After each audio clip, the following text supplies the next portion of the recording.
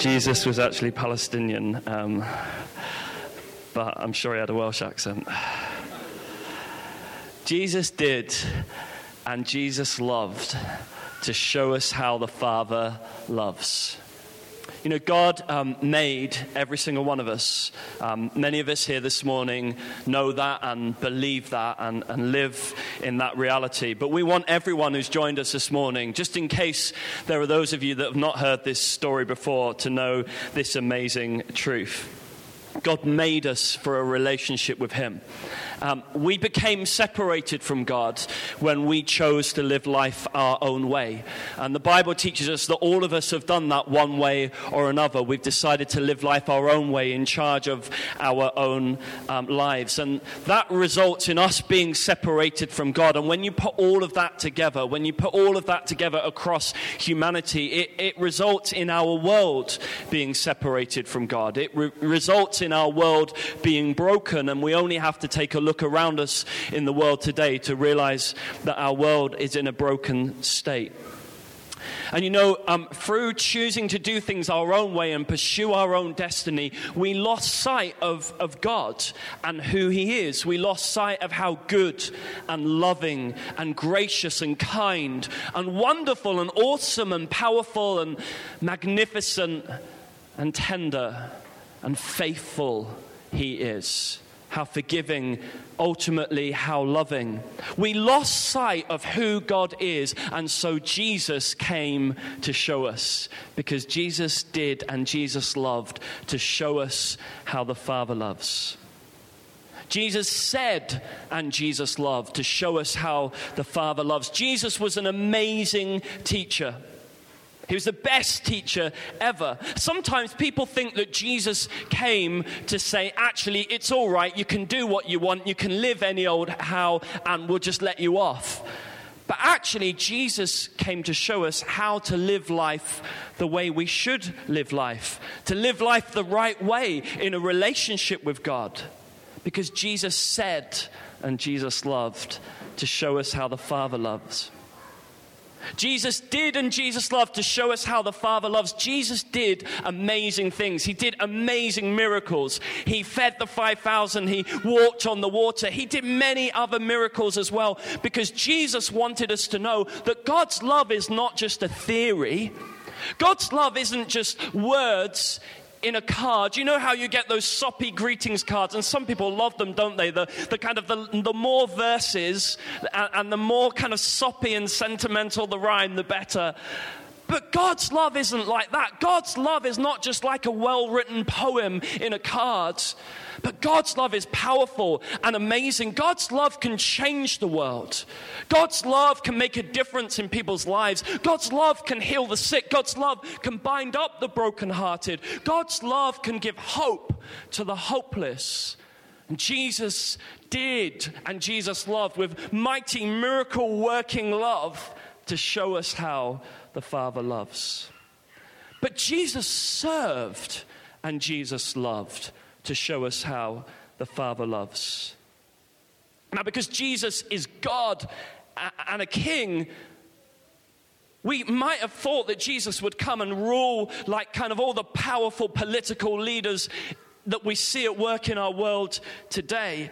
But Jesus completely went against everybody's expectations.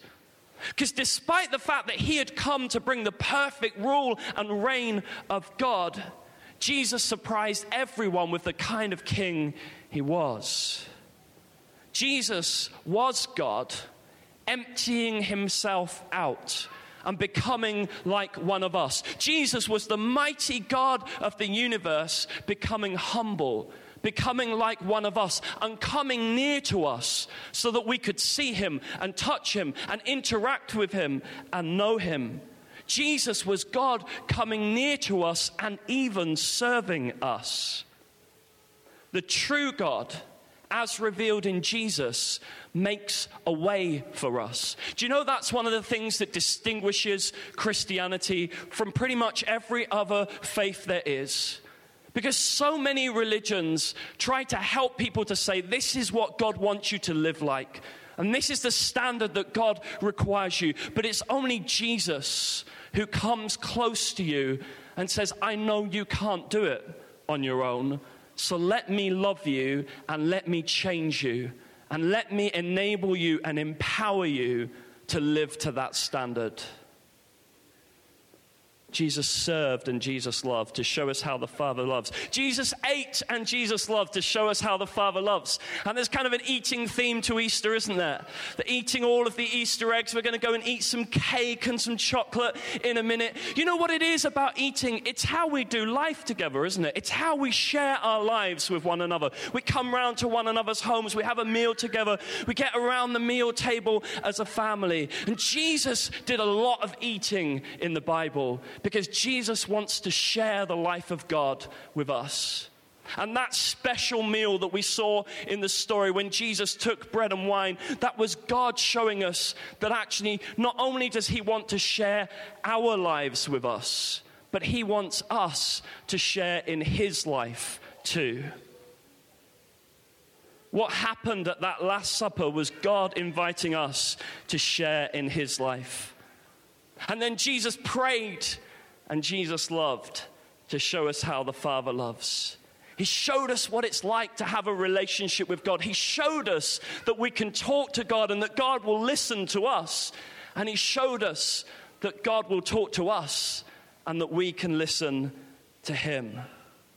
And then Jesus prayed that incredible prayer, not my will, but yours be done. And that's what Jesus invites us to do. To pray, not my will, but yours be done. A prayer that we could never have prayed on our own, but because God loves us so much, he came to help us pray that prayer. Jesus died and Jesus loved to show us how the Father loves. So what happened next was all about making everything that we've just talked about possible. Jesus took all of our sin, all of our rejection of God upon himself. And he died so that he could beat the power of all of that in our lives. He died so that he could set you and me free from sin, so that we could be forgiven for our rejection of God. He died so that we could be washed clean and made whole again, so that he could beat the power of evil in our world. Jesus died on the cross and he said, "It is finished." And Jesus rose and Jesus loved to show us how the Father loves.